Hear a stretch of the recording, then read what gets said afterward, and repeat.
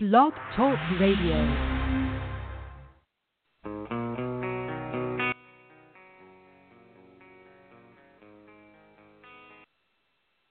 Hello, everybody, and welcome to Talking in Circles. I am Clayton Caldwell here with another great episode of Talking in Circles. We have John Harlow coming up with us as well, and Joseph Shelton will be here from SpeedwayMedia.com to discuss an investigative piece that he wrote about former NASCAR driver Bobby Hamilton Jr.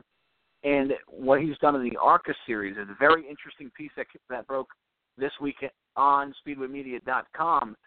Bobby Hamilton Jr., who's obviously a lot of people know him from his dad. His father, Bobby Hamilton, was a big-time Sprint Cup Series driver, won 4 races in the Cup Series. Bobby Jr. even ran in the Cup Series for a while. Had a lot of success in the Xfinity Series, what is now the Xfinity Series, what was then known as the Busch Series as well. So that'll be an interesting topic to discuss with Joseph Shelton when he comes on here a little bit later as well. We'll also break down Bristol, and we preview Michigan here on Talking Circles. But first, let's get right to it. It was the Bass Pro Shops NRA night race, if you can call it that. It was run in the daytime on Sunday for a majority of it. We ran about 30 laps prior to the caution coming out for rain again on Saturday night. They ran it on Sunday. It was delayed on Sunday. I think they started around 3 o'clock on Sunday, but they got it in. And Kevin Harvick won his 33rd career NASCAR Sprint Cup Series race. It was an interesting race. A lot of cautions. There was 9 cautions for 110 laps, which is a ton in a 500-lap race at Bristol Motor Speedway. But at the end, it was Kevin Harvick who prevailed. John Harlow, one of the big-name drivers who prevailed, who didn't have any trouble. There was a lot of big-name drivers that had a lot of trouble. We'll discuss that. But Kevin Harvick, his 33rd career win. Your thoughts on the race on Sunday at Bristol? I think NASCAR finally found something that will help out repaves, because watching all 3 races between the Truck Series race, the Xfinity Series race, and the Cup Series, both Saturday night for what little bit they got in, and then Sunday, the bottom groove worked, and the top groove worked, and there was passing on both grooves, so they did something great there.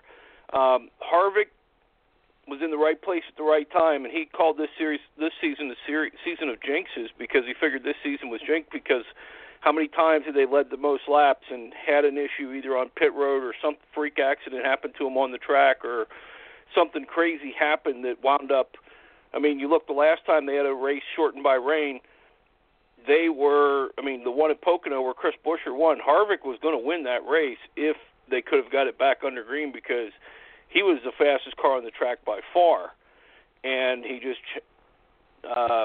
called it up and said, well, that's part of the jinx of 2016. They're in the right place at the right time, starting deep in the field, had to play the track position game, and was in the right spot at the right time. And it's going to build momentum for them. They went to Chicago and tested this week. They're the fastest there by a mile per hour the first day. So, winning breeds success, and Harvick's been running great all year, just had a couple things here and there happen to him. I think you get them back in victory lane, there may be several more coming.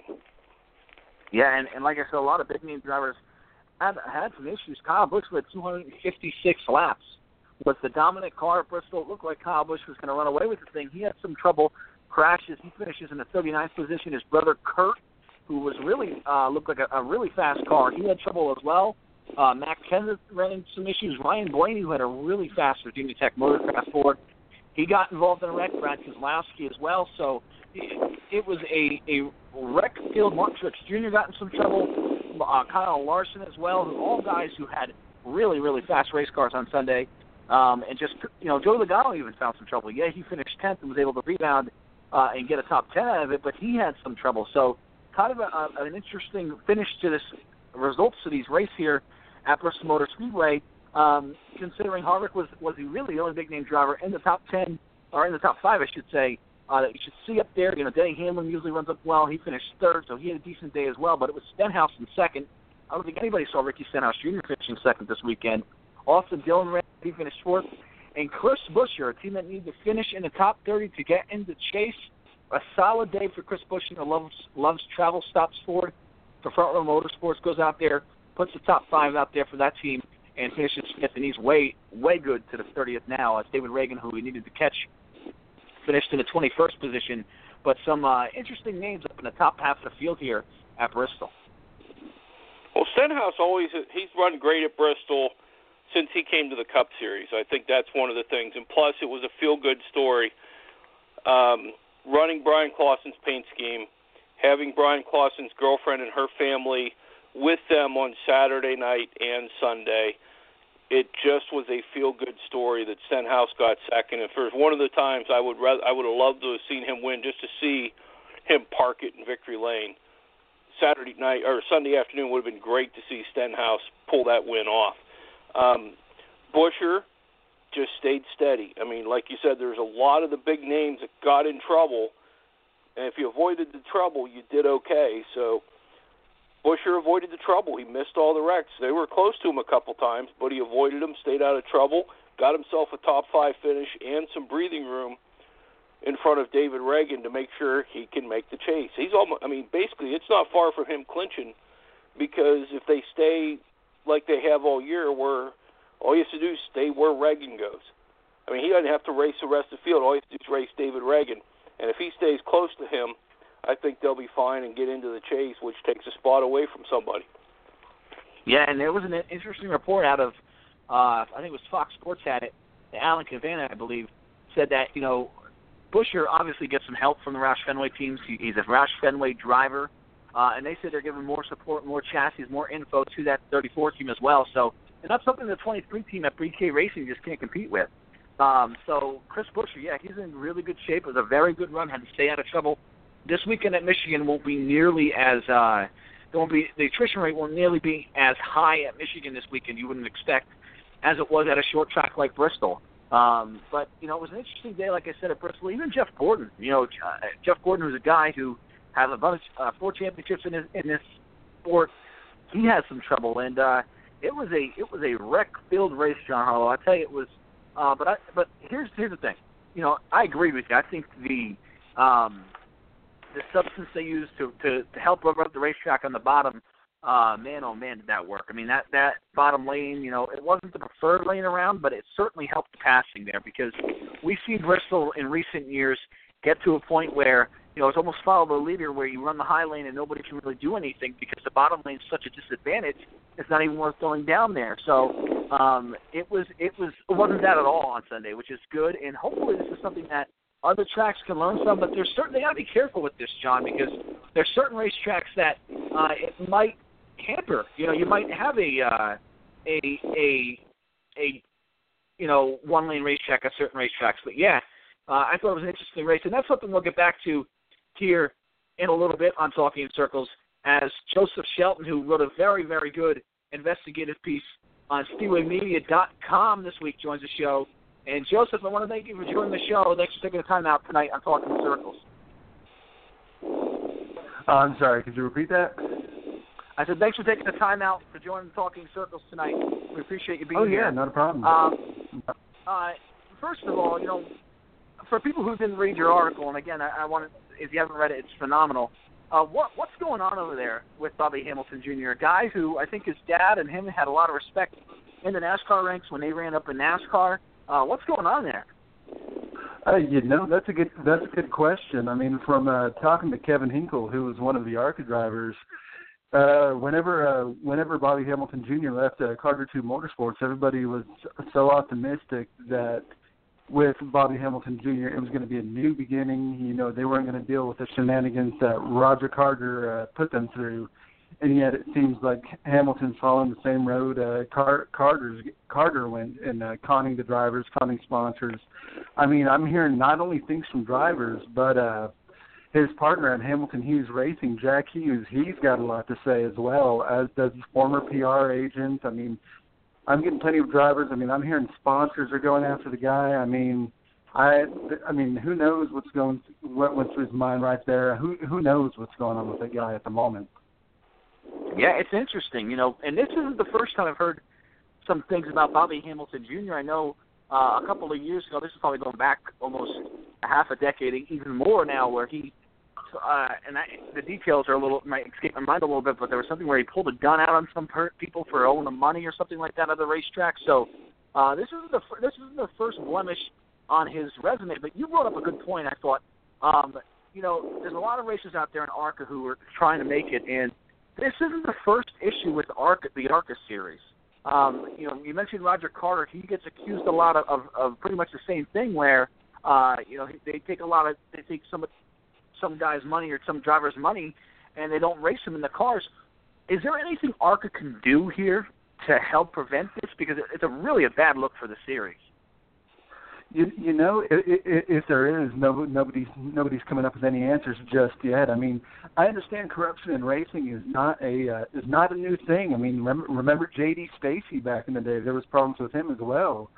But hopefully here before too long, we can hear something from the ARCA brass and see if there's anything they can implement, because it's kind of sad seeing these underdog racers, these underdog groups who have these huge racing dreams. I mean, they don't have the backing that most drivers do. They don't have the funds that most drivers do. So a lot of them, they have to fund a lot of their own money just to be able to be in a semi-competitive car. And it's rough seeing the little guy being taken for a ride. I mean, and especially with Bobby Hamilton Jr. I mean, you think of Bobby Hamilton, you think of the Hamiltons in NASCAR, you think of Bobby Hamilton Sr. I mean, a class act. Just an individual that you couldn't help but respect. I mean, he had success under his name. He had a great reputation in the sport. And, at first, back in Bobby Hamilton Jr.'s Busch Series days, he was kind of successful too. So you hear these names, you associate them with racing, and you think, hey, I might have if you're the little guy, you're thinking that, man, I might have a chance at doing some good. This might be the big break I've always been looking for. This could be it. And next thing you know, they're out of a lot of money. They're out of a chance to drive. They're out of a ride, and it's sad to see.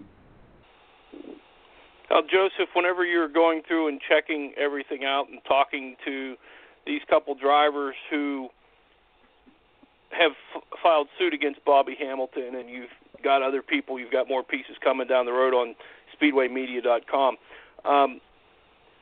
How are they doing now that they've already, they're fighting to get their money back? Are they basically sitting on the side saying, boy, if I would have spent my money somewhere else, I probably could have been a competitive late model somewhere? Or are they still chasing the dream, or are they just stuck in limbo waiting to try to get their money back, which may take years in the court system?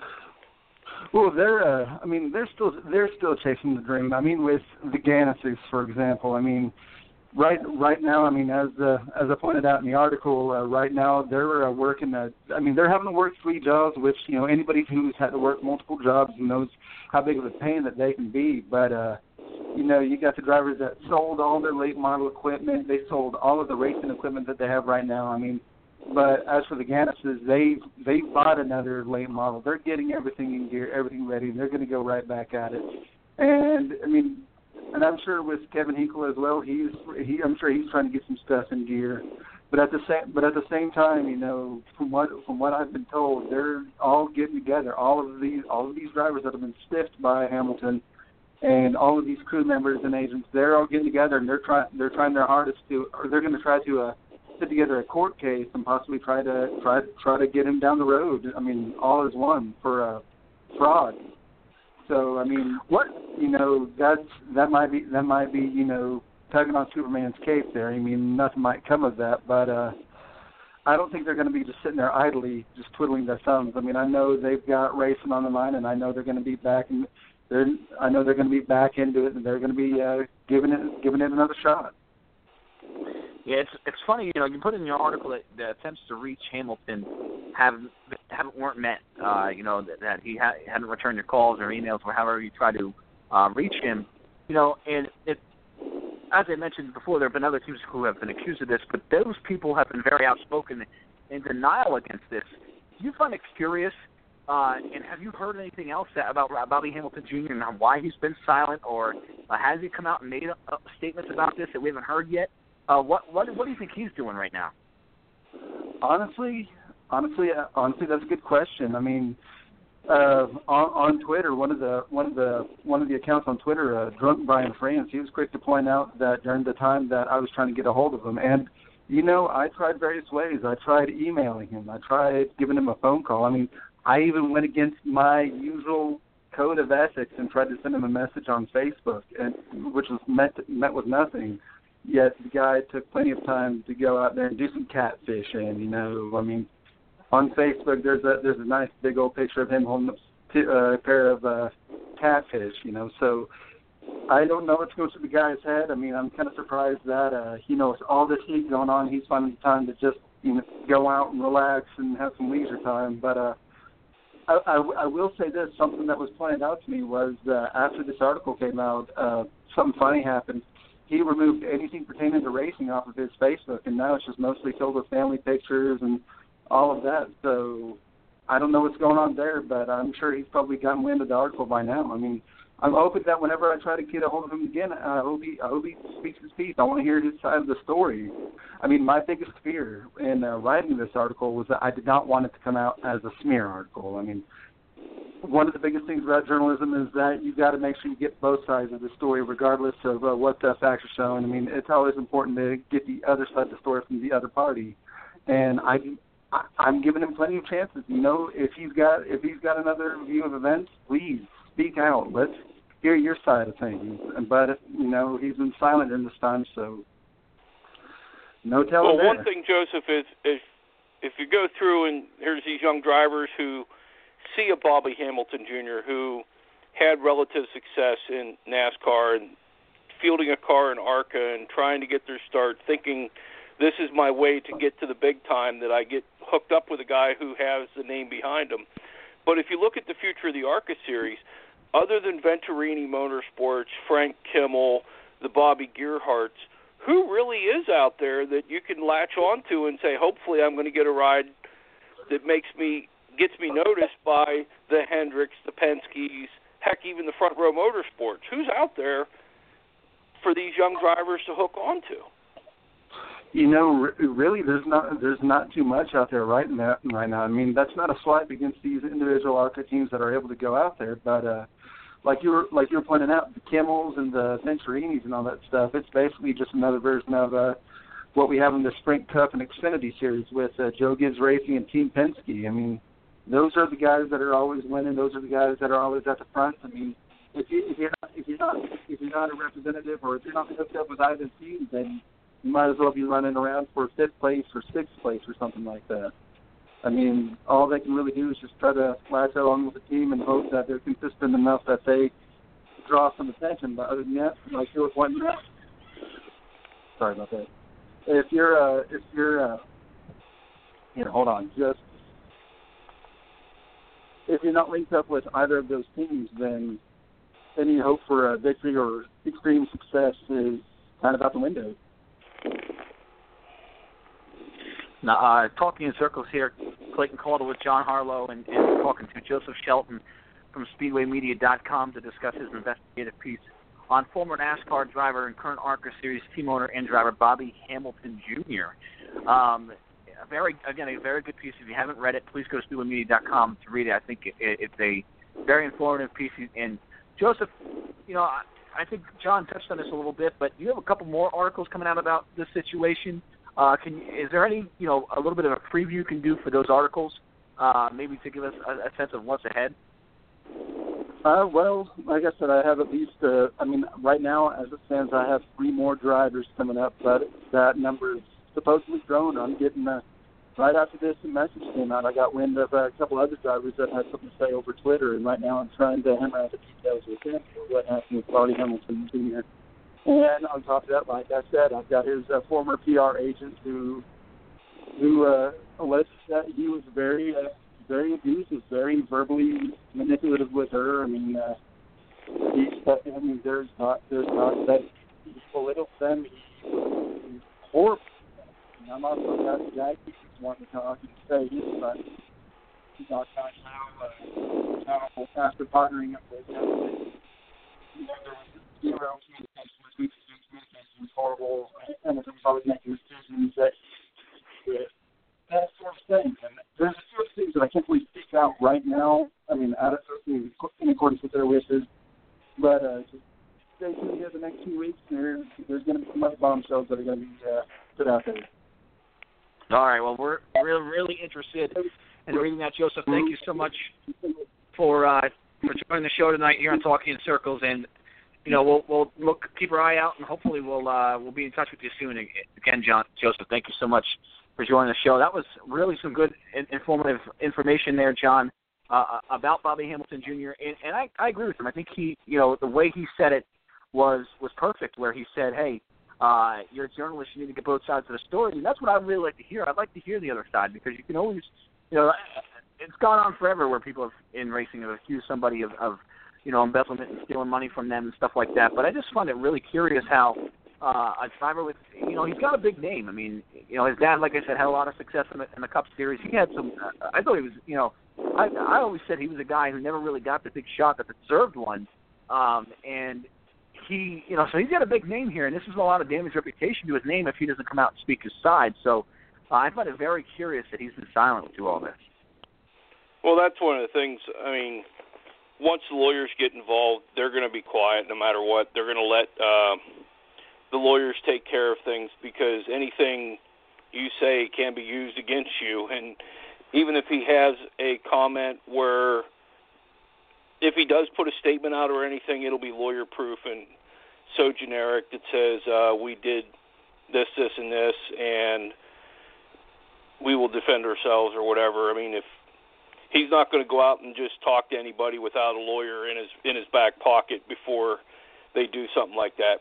Whenever the lawsuits start flying, that's whenever everybody really gets quiet. If it was just he said, she said, it'll be he said, she said, and he'll say. But now that the lawyers are involved, lawsuits are involved, it's going to be in there. I mean, one of the things I'm saddened about when it comes to reading this, and then again, we also must remember he's innocent until he's proven guilty. These are just allegations right now. But until you look at it as a young driver, and you have a guy who made it to the Xfinity Series, had a taste of Cup, family name that's really good, and you think you're a young driver, this might be the guy who can help me get to where I want to get to, and you end up getting taken to the cleaners, what's that do for the young driver who's trying to get in? Who do you actually latch yourself onto? Because you almost have to anymore. If you're coming up through the field, we've talked about it many times, the Corey LaJoys, the Brandon McReynolds, the young drivers who don't have a sponsorship package with them that can't get there. Here's people who are paying their way to get into ARCA. Just imagine how it's going to be when they're trying to get into Cup or trying to get into Xfinity or trying to get into the Truck Series. They're talking $65,000, $70,000 to get into the ARCA Series. Just imagine how much they're going to have to pony up to get into just a truck ride or the Xfinity ride. So, I mean, you might as well triple that to even think about getting an Xfinity ride or a Cup ride, and that's at a crap team, not even a decent-level team. So it's to the point now, unless you're doing it for the love of the sport, you better come with 7 figures behind you to help you get wherever you're going to go. Yeah, it's a sad reality. 917-889-8280 if you want to join the conversation here on Talking in Circles about anything about Bristol, Michigan, Bobby Hamilton piece. We're going to talk also about William Byron, his new development deal with Hendrick Motorsports, which is something that's very interesting as well. But, it's a sad reality. I mean, here's a sport that it's based off of money, a lot of it, and getting a ride now, sponsorships are so key. The one positive if you're a Cups fan, even in the lower series, there's a lot of established teams in this sport now who, for example, Hendrick Motorsports, all those established race teams, they're not going anywhere. So when you sign with those teams, you're not going to get, kicked to the curb. But, we've seen it in the past. He mentioned J.D. Stacy. He had some issues. Warner Hodgman was a guy who, back in the 80s, had a lot of issues. And even more recently, back in the early 2000s, when Mike McLaughlin's career kind of ended, was with Angelo Motorsports. A lot of people forget that, which was kind of like a Ponzi scheme almost. So in the Xfinity Series, so that was another deal where we saw something come on like this. And I think there's no. And here's where my question came from. I don't think there's anything you can do to prevent this kind of thing. And that's ARCA's had a couple of this, like I said, Roger Carter, who Bobby Hamilton ran with last year. He gets accused of this a lot. And I'm not saying he's wrong either, but, there's a lot of accusations out there about him. in particular in that race team. So, there's a lot of certainly a lot of it happens a lot in ARCA, and it's a sad look for that series because you want that series to be a building block, and I don't think there's nothing they can do in that series, which is really, really tough for them. So they're kind of stuck in between a rock and a hard place. You also have Bobby Ginn, who came in, bought out MB2 Motorsports, and was going to build this monster team, and it went away. I mean, Mark Martin was going to drive for Bobby Ginn and all that stuff, and then it became part of DEI because Bobby Ginn went away, and there was no place for them to go. So DEI scooped it up, and then it became, whenever DEI started to fold, it became part of Chip Ganassi. But, I mean, there are people who either think they have money or they think they have enough money until they figure out how much it costs to run a cup team at a competitive level. And then it's like, wait a minute, I didn't have this much money. Or, I mean, heck, even go back to George Gillette with what he did with Ray Evernham. The reason Evernham Motorsports didn't go away because of Ray Evernham got tired of footing the bills when Dodge sort of backed out, but he got the partner in George Gillette.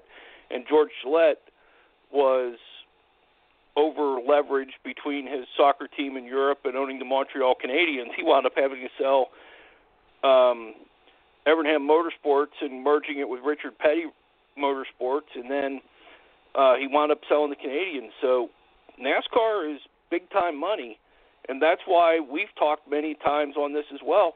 Where are the next group of car owners coming from? I know the franchising is there that makes it valuable if you're going to sell your team, but where are the racers, the Jack Roush's, the Roger Penske's, the Chip Ganassis, who are racers, and they are car owners? Before that, it was the Junior Johnsons. Before that, I mean, the Rick Hendricks. Where are these guys going to come from? Because the Rick Hendricks, the Jack Roush's, the Roger Penske's, they're all in their upper 60s to early 70s. The Joe Gibbs. Where's the next batch of car owners coming from? And are they going to be racers, or are they going to be investment bankers hoping to make a couple bucks, and then they realize the only way you make any money is spend money, and you end up spending more to make less than what you get. 917-889-8280 here if you want to join the conversation on Talking in Circles. But, again, we want to thank Joseph Shelton from SpeedwayMedia.com for coming on tonight. He's a very busy guy writing and investigating these pieces on a wild situation, really bizarre situation in the ARCA series. So we'll keep an eye out. Again, if you haven't read it, it's on SpeedwayMedia.com this week. Joseph Shelton wrote it, and keep your eye out for other pieces as well if you have read it.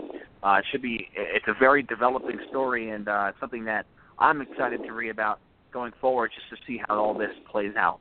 But, let's kind of bring us back to where we started this show from and talk about Bristol again here quick. And before Joseph came on here, I want to talk about Bristol and what the sort of sticky stuff, you can call it, the polishing of the racetrack did to the racing. And here's what I was getting at. I think it was great for Bristol. I thought it worked well. Like I said, the outside lane was still the preferred lane, I think, in general, but you could go to the bottom and you could pass. And I think that was huge, especially if you had a faster race car. You could go to the bottom and pass. I loved it. I thought it was great. But, I don't know if you could, Dr. Dick Bergen was on Sirius XM NASCAR radio this week, I should say, and he said something very interesting. He said, you can't put it everywhere, because if you put it at a track like Michigan and the preferred lanes where the grip is, you're going to have one good racetrack, and you want a one good racetrack at Michigan. You want a 2 or 3 good racetrack at Michigan where you can pass in the corners and stuff like that. That's a very good point. It's a very fair and very solid point. So it's something we got to keep an eye on. But for Bristol, it certainly worked, John Harlow, no doubt about it. Yeah, it did work. And if you look at what Michigan's doing right now, they've been running trucks dragging tires around to make sure rubber got into the track. And I was listening to Ricky Stenhouse with Claire B last night, and Stenhouse said one of the things, they got to the middle at Michigan, but they didn't get to the top. And Michigan, whenever the pavement starts wearing out, is a top-to-bottom racetrack. Stenhouse is saying he hopes that they start at the top and work their way down instead of starting the middle and adding the second groove. I mean, if they get to the top and work their way down, Michigan will be 4 lanes of racing, which is always great to see. And Michigan, once they get that in, if the pavement wears out, it really turns into a really nice track, the same way California has. the sad part is sooner or later they're going to have to repave California, and they're going to have to try to figure it out again. I think the sticky stuff will work at Bristol. It won't work at a place like Martinsville because there's no banking for the second groove to come in. I mean, Martinsville's flat, New Hampshire's flat. It's not going to work at New Hampshire. But if you've got a short track, maybe it's something that works to add the second and third groove back in at Richmond sometime coming up in the future. But I think it's going to work at the short tracks. The putting tires in there, running rubber into the track, that's probably going to help at the bigger tracks, but we'll see how it works this week when they go to Michigan.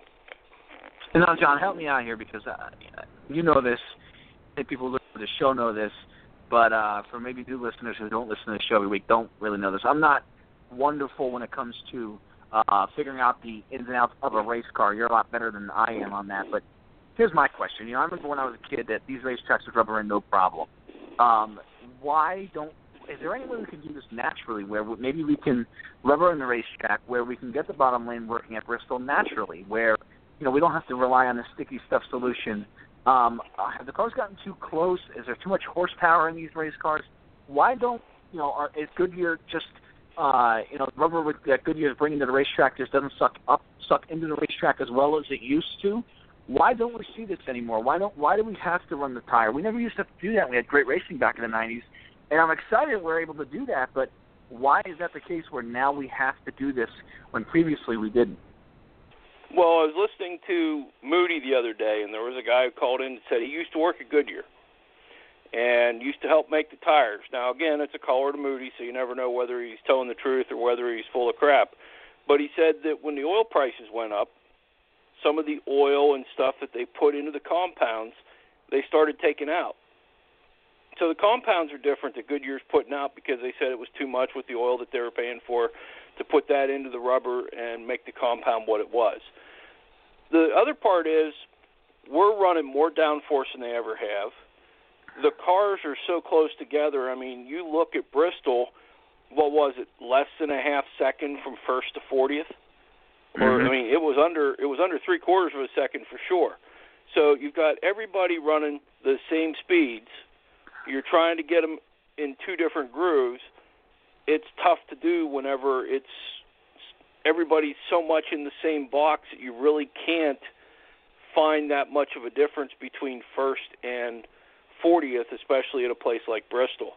Part of Bristol is it's concrete, and it's a matter of how much rubber they can get in. It rained every day at Bristol, so every time they got a chance to rubber in the track, it got cleaned off, and they had to start all over from scratch. I think the Goop worked at Bristol, and if it's something they have to do, they use it at NHRA stuff to get the burnouts so they can start without lighting up the tires and getting a good grip coming off of the start. I think it worked great.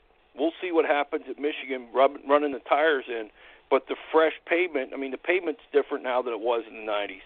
And also, the tracks we were watching in the 90s, a lot of them were 10, 15-year-old paved jobs. The only new one we saw in the 90s was really Atlanta when they reconfigured, and it was lights on fire, but it was one groove. It took a couple years for Atlanta to wear out, and then it became all over the place, and it's great racing, just nobody goes. And that's what hurts Atlanta. Yeah, no doubt about it. It's very interesting in this whole process because, again, I loved what I saw. But, you know, I remember racetracks getting very, very rubbered in when I was a kid, and we don't really just see that anymore. And I don't know why, whether it's, you know, the different types of racetracks we're seeing, if it's the cars are different, if the tire, and it might be a combination of all of it. But I thought that was very, very interesting that we have to go out and do this. And listen, that's fine by me. If the racetracks don't mind spending the money, I think it's totally okay by me if they want to do it, as long as we get good racing and we get a good product on Sunday. I don't care how we get to it. But as long as the racetracks don't mind spending the money, I don't mind that. But it was an interesting day, like I said, at Bristol. A lot of big-name drivers had some issues, but some drivers really gained a lot on points. One was Trevor Bayne. Another one was Ricky Stenhouse Jr., the Roush team. Bayne ended up 12th, which was a good day for him. He's currently 15th in points. He's 35 points back of Ryan Newman, who currently holds the last spot in the chase on points. You know, you got Tony Stewart and Chris Buescher right now is in the top 30 in points, who both have wins, who will be in the chase if they remain in the top 30 in points, with both of them should in the final 3 races as we get to the chase for the Sprint Cup at Chicagoland in September. But, I felt, a tough 2 weeks for Kyle Larson, a guy who, and a team really, I believe, John, who really should be in this chase. They've had they've had so much speed lately. They've really been good, but, you got to remember what happened when Watkins Glen. He gets turned around there and really gets involved in 2 accidents that weren't his fault at all. So a tough last 2 weeks for Kyle Larson, a team and a driver who I thought has really come on here of late. So he's right now 39 points out of the final spot for the chase. So it's going to probably take a win from anybody out now. I don't, barring some major collapses from Ryan Newman and Jim McMurray and even Chase Elliott, I don't see those guys dropping out of the chase. So one of these guys, if you want to see a new chase contender, I think some of these guys are going to have to win here, John Harlow, before we get to Chicagoland in September. Yeah, it's going to take a win because there's enough gap, and everybody's going to be points racing from this point forward if they're at the bottom 4 to make sure they get in. One of the things that I am impressed with, especially with the Kyle Larson, the way he has been running, was Tony Stewart did a podcast with Nate Ryan on NBC Sports, the NASCAR page on NBC Sports, and Tony basically said he sort of pushed Chad Johnston out, and part of it was he said he didn't want to ruin Chad's career. He thought Tony was thinking he was the problem, Chad was thinking he was the problem, and Tony said, you need to go find something else so I don't ruin your career, because Tony had such a bad couple years, and he's hitting it off with Mike Bogaravich. But I like how, and I was probably as down on Chad Johnston as anybody, because I thought Tony Stewart could never forget how to drive a race car. He'll be like Kenny Schrader, 65 years old, coming out of his motorhome and hopping into something with 4 wheels on and going out and trying to win a race. But I think Chad Johnston has made a name for himself in the garage again, and I think that's a good move for Chad. I like seeing that. And Stewart even said, we're still really, really, really good friends. I'm glad he got hooked up with Larson, and they should be something to go on as they go in the future. I think Larson has been running as good, if not better, than a lot of the teams that are in the top 16 right now. He's just had a lot of bad luck lately. But don't count him out. Michigan, he runs well. Richmond, he runs well. And he likes the top groove. He likes to ride it high, so you never know what could happen at Darlington either. 917-889-8280. And you're right. Listen, I can totally see Larson winning any of the remaining 3 races here down the stretch. It's a very, very interesting deal here with this chase where you got 16 teams, and teams that if you got off to a solid start like Chase Elliott and Jimmy Johnson, you're in pretty good shape. But Larson's a guy who got off to a rough start and just didn't have the luck to kind of accumulate the points he needed here to move forward for the chase, and that's a crying shame here. Final thoughts on Bristol before we move on here, John Harlow. I think it was better because of the goop. As typical Bristol, somebody came out with their feelings hurt, and that person happened to be Justin Allgaier filling in for Michael Annett, because he committed to the bottom and Kyle Busch slid down, and by the time he could get woed up or moved up to the top, he wound up taking Kyle Busch's front end out and wound up paying the price with Kyle Busch slamming him in the media. But, I mean, it was your typical Bristol, but it was better racing because you could go down to the bottom, make your move, and do a slide job to get up to the top and get past them. So there was passing. It was nice, and I'm happy that they put the goop down, and hopefully it'll keep they'll do it a little further up the track more to possibly get the third lane in. 917-889-8280 if you want to join the conversation here on Talking in Circles. Clayton Caldwell with Speedway Media's John Harlow here on Talking in Circles. A couple of interesting news tidbits this week. The William Byron situation first, and then let's talk about Elliott Sadler here, John Harlow, where they're both out of Junior Motorsports camp.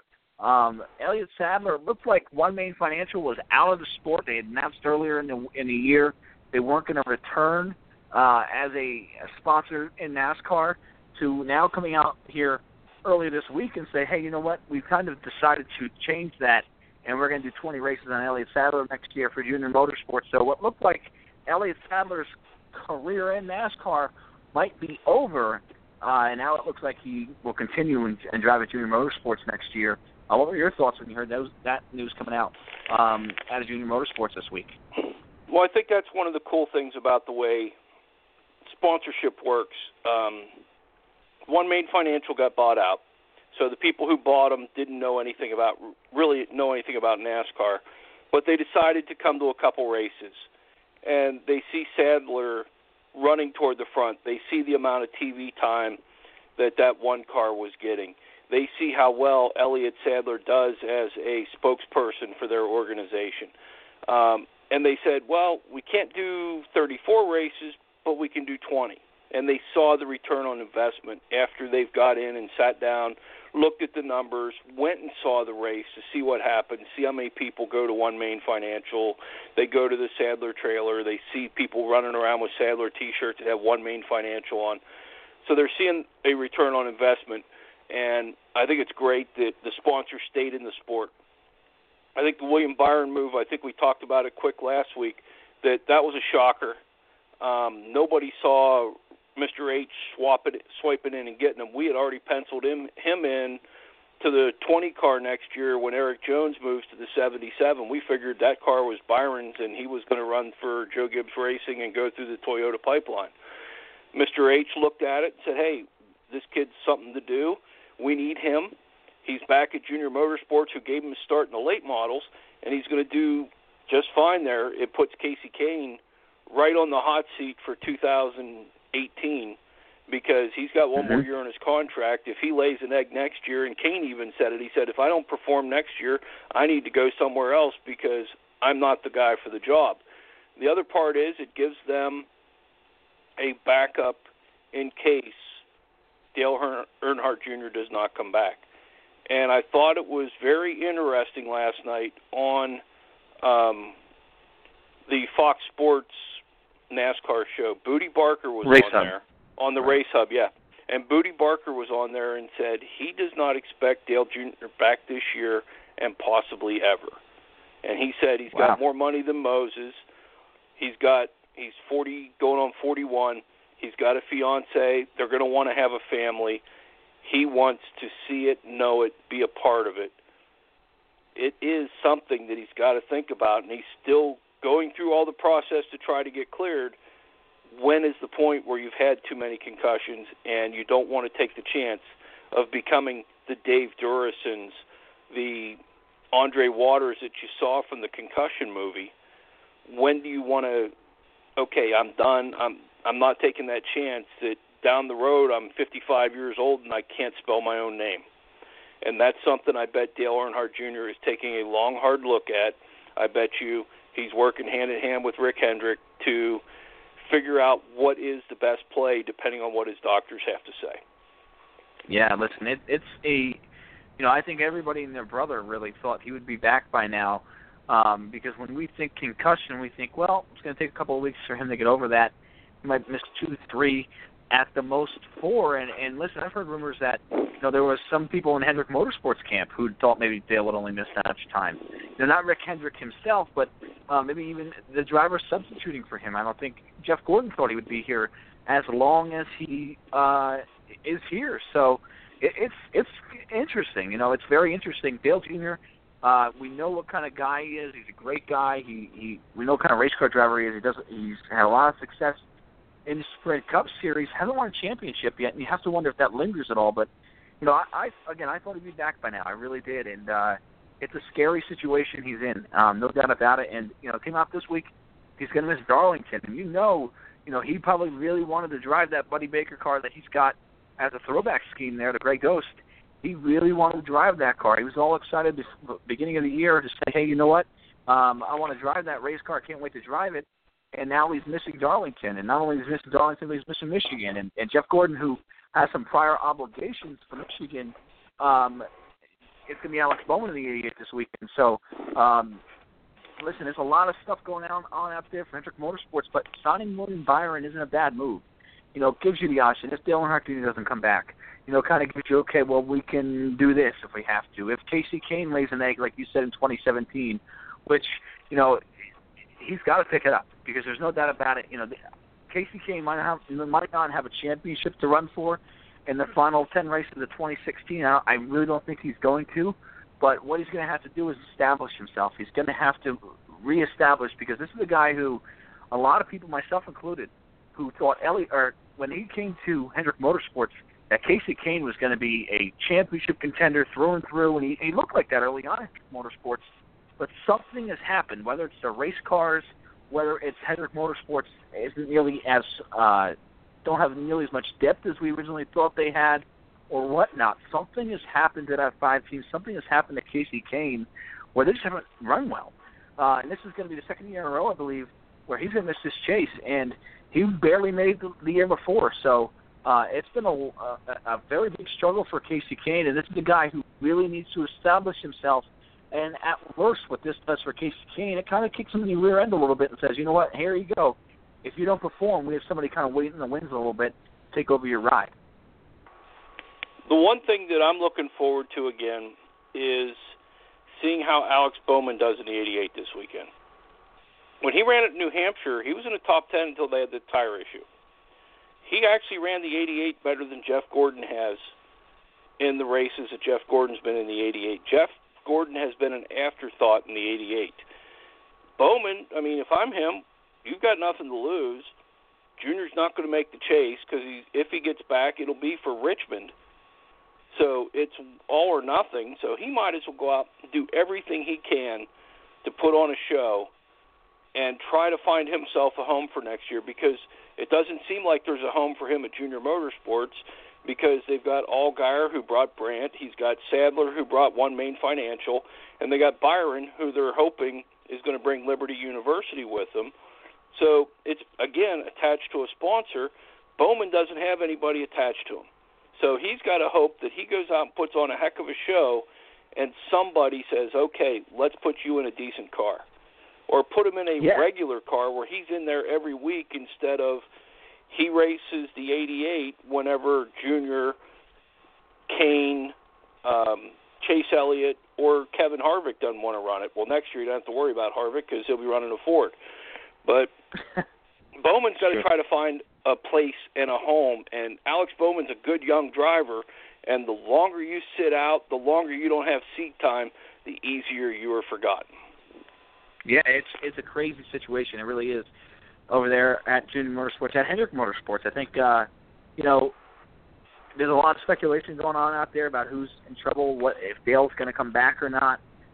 But, yeah, no doubt about it. I think Alex Bowman is a guy who has a little bit of an opportunity and really good stuff to go out there. And if he finishes in the top 10, it could do a lot for his career. But, we've seen drivers in the past who've gotten an opportunity because of a good run, like Brian Vickers, but we've seen also guys who one top 10 finish really hasn't done much for them, like Brett Moffitt, who's currently running the 11 truck over there in the Truck Series. He finished 8th, if you remember correctly, at Atlanta last year, and yet he got a full-time ride last year for that and was able to run for Rookie of the Year, but I haven't really seen him in too much this year, aside from the 11 truck, which is only open because of Matt Tiff's brain injury. So, yeah, no, but this is an opportunity for Alex Bowman. Alex Bowman's, like you said, a good young driver. I think he's learned a lot. He's run the Xfinity Series full-time before running for Roddy Benton, like we mentioned last week. So this is a couple of weeks ago. This is a guy who I think has an opportunity this weekend, and I think this won't be the end of him in his car. I mentioned earlier, and I believe this to be true. I don't know if this is true or not. This is just my brain thinking. I'm not sure Jeff Gordon really expected to be here this long. I think Jeff thought, well, I'll do it for a couple of weeks, help Rick out, and when Dale's able to come back, I'll take over. I'm not sure Jeff thought he was going to be here all the way through Darlington. I think Jeff's going to run Darlington and Richmond because those are fun racetracks. Darlington's a great racetrack. We know Richmond's a short track. He likes those tracks. But the Chicagolands, the New Hampshires, he might not want to run those races anymore, and he's retired. People forget that. He's a guy who's got a hot supermodel wife, and good for him. He's done everything he's needed to do in his career and over again. So, first ballot Hall of Famer. I'm not sure Jeff Gordon's thrilled because, I'm sure he's doing his longtime owner and his longtime friend Rick Hendrick a favor by running in and giving his sponsors some recognition. So I'm not sure this is the end we're going to see Alex Bowman in this 88 car. I just have a gut feeling. So it should be interesting to see how he does in the other races moving forward. Let's talk about the Pure Michigan 400 real quick here, John, here in the last half of the show. Alex Bowman, like we mentioned, he's driving the 88 car, but that's really the only surprise driver in this car. But what kind of, in this weekend's race, what kind of racing do you think we're going to see here at Michigan? This is a track listen, another thing before I send it to you, a track where I've personally come out and said I'm not sure this track deserves 2 dates anymore because I think the crowd's not very good there. I'm not sure the racing's very good there anymore. But like you said, do you think they're putting the bottom groove on a racetrack, they're running the tire machine, running trucks with tires behind them? Do you think that's going to help Michigan a lot? And what kind of racing do you expect to see this weekend in the Pure Michigan 400? Well, I think, again, it's a determination of what kind of tire Goodyear brings, how dragging the tires around rubbers up the track. I thought it was a good race the last time, and they ran the low downforce package that they want to hope to run next year, and they're going to run it again this week. So with less downforce, it makes it a driver's track. The driver has to put the input in to make sure that they are able to drive the car the best that they can, but the car is fighting against them. So it puts the emphasis back on the driver, which is what we all want to see. We don't want to see follow the leader racing. We won't want to see one groove racing. We want to see what drivers can get out of the equipment that they have.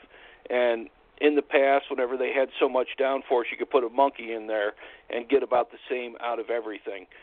And I think because of the low downforce, because of adding rubber to the track, I think Michigan could be, and as wide as it is, you have 3-4 grooves. You get them spread out going down the front stretch. You can go top, bottom, middle in the turns. If they get the tire and they get the rubber in the track the way they hope to, it can be a fantastic race. We've seen it in the past. Earlier in Michigan's lifetime, I thought it was a great race. But recently, and I don't think this package, at least the package we ran prior to this season, was very good for Michigan. I think it was a problem for that racetrack. But I'm interested to see what tire does with the tire machine and everything. But there's no doubt. I mean, we're going to see the same players up front.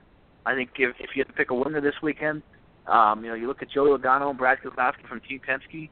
That's Roger Penske's old backyard. That's Ford's backyard. They're going to run really good.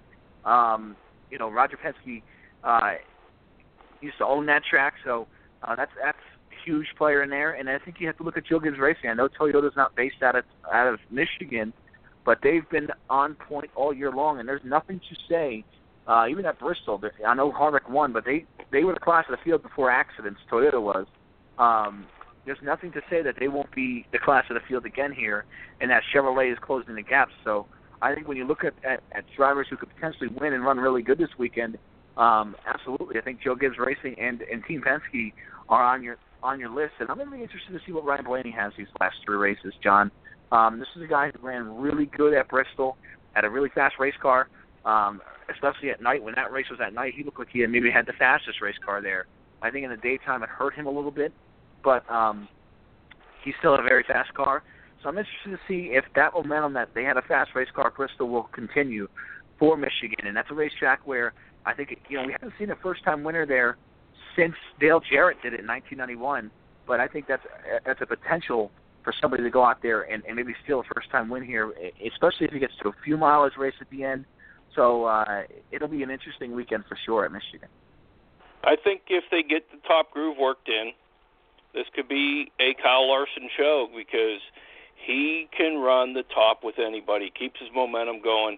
As long as he can keep it out of the wall, he can get some speed out of the car when he runs up in the top groove. And if they get the top groove working well at Michigan, it's going to make it a different race than we saw in June when they were up there. I think it's going to be a great race. Larson's going to be someone to watch for. Stewart showed how good he could. I mean, the win at Sonoma wasn't a fluke. Whenever they went to Michigan, they were running well going into Sonoma. I mean, Michigan was a great race for Stewart and the crew with the 14 car. Harvick's got the momentum. They just went to Chicagoland for the test, and they were the fastest on the track. This is one of the ones where you're going to see, it's a horsepower track, so you're going to see if the Chevy engine is catching up with what Toyota's been putting out and what the Penske Fords have been putting out and the horsepower that Doug Yates has been putting out this year. This will be a big test to see how Hendrick Motors are doing against everybody else. You never count out Harvick. You never count out Logano or Keselowski whenever it comes to a former Penske-owned track. And you never count out Jimmy Johnson because I think they've been testing a lot this summer. I don't think they've been pushing the envelope because they're securely in the chase. So I think Chad has done what he's done in the past, done a little experimenting to find out what he's got coming up. I think now they're going to start, okay, time to put on the toggle switch. It's a couple races before the chase. Let's get our stuff together and make sure we have some momentum going into the race at Chicagoland for the opener of the chase. But when it comes to the rookies, I can see Chase Elliott putting up a solid finish. I can see Blaney with the Ford Power and a Penske car, and I could see Larson, even though he's not a rookie, I could see him going high and possibly getting his first win. It should be a great race, but there's always a shot we're disappointed. You never fail. But one of the things before we log up, I do want to thank the folks at SpeedwayMedia.com because if you miss this show, it is available on the SpeedwayMedia.com website. We want to thank the folks at SpeedwayMedia.com for posting us up there and giving us another avenue for talking in circles to be at. Yeah, it really is a great thing that I failed to announce. I wanted to make sure it was up and away before we really announced it and got everything perfect with it. But yeah, no doubt, you can find our shows now if you go to SpeedwayMedia.com and you click the little Talking in Circles tab on the website. It brings you right to all our shows. So a lot of fun. It's growing a lot, and John, you're a big part of that. And previous host, who I can't mention by name, and he was a big part of it as well. And I tell you, it's a lot of fun to be on a show that's growing, and hopefully we're making people enjoy listening to us, making some headway. I know you and I both enjoy doing it, but it's a lot of fun. And personally, I just can't wait for the next shows and the next shows, and talking about Michigan. And I tell you what I'm really excited for, and we've seen a lot of schemes come out this week, and we'll dive into that a little bit more next weekend, but I'm really excited for the Southern 500. I think it's going to be a phenomenal weekend. If this package, which has been very good on a lot of racetracks, translates well to Darlington, I think it's going to be awesome to see there at Darlington as well. So Michigan's going to be a very interesting weekend. And I think something you touched on, too, which is correct, is the fact that if these teams are testing, which you think Jimmy Johnson and a 48 team have been kind of on test mode here the last month or two, I think it's about time to saddle up and say, let's go. Now it's go time, because they have to build momentum for the chase. I think you're right. And it starts at Michigan. I know this package isn't something they're going to use in the chase, which is something to keep in mind, too, as well. But you all definitely want your momentum. You definitely want to run good and feeling good when you get to the chase. I think you're totally right on that.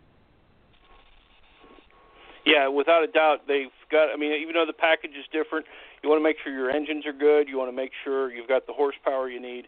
This is probably your last shot, because you've got the 1.5 miles coming up in that chase. There's 5 of them. And Michigan drives like 1.5 miles, except it's just got so much room for it. So this is your last real good shot to figure out what you're going to do for the chase, because it drives like 1.5 miles, and I think it'll be a great race on Sunday. I hope it's a great race on Sunday, and I hope when we talk next week, it is about the great race that we watched on Sunday, not of it was follow the leader and the tires didn't do good, and Goodyear came with a crap tire. What are we going to do next? Yeah. Well, we've had that discussions lately, not lately, but recently, about some races. So, yeah, absolutely. I think it's definitely, hopefully it's something that we don't talk about, and hopefully it's a great weekend at Michigan. I know there were some rumors that maybe the track wasn't selling as many tickets as they had in the past. I hope that is not the case anymore. I hope they sell out a lot of tickets, because I like Michigan in general. I think it's a great racetrack. I hope it's not, I love being where the big manufacturers are, but it's something, like I said, I've been vocal about shortening that to one weekend and putting it in the chase. I want to thank Joseph Shelton again from SpeedwayMedia.com for joining the show, talking about his Bobby Hamilton Jr. piece. If you missed that and you're just listening now, you can go to speedwaymedia.com now to click on the show, or go to our Facebook and Twitter page and listen to that. I want to thank John Harlow again, and we'll see you next weekend here on Talking Circles. Good night, everybody.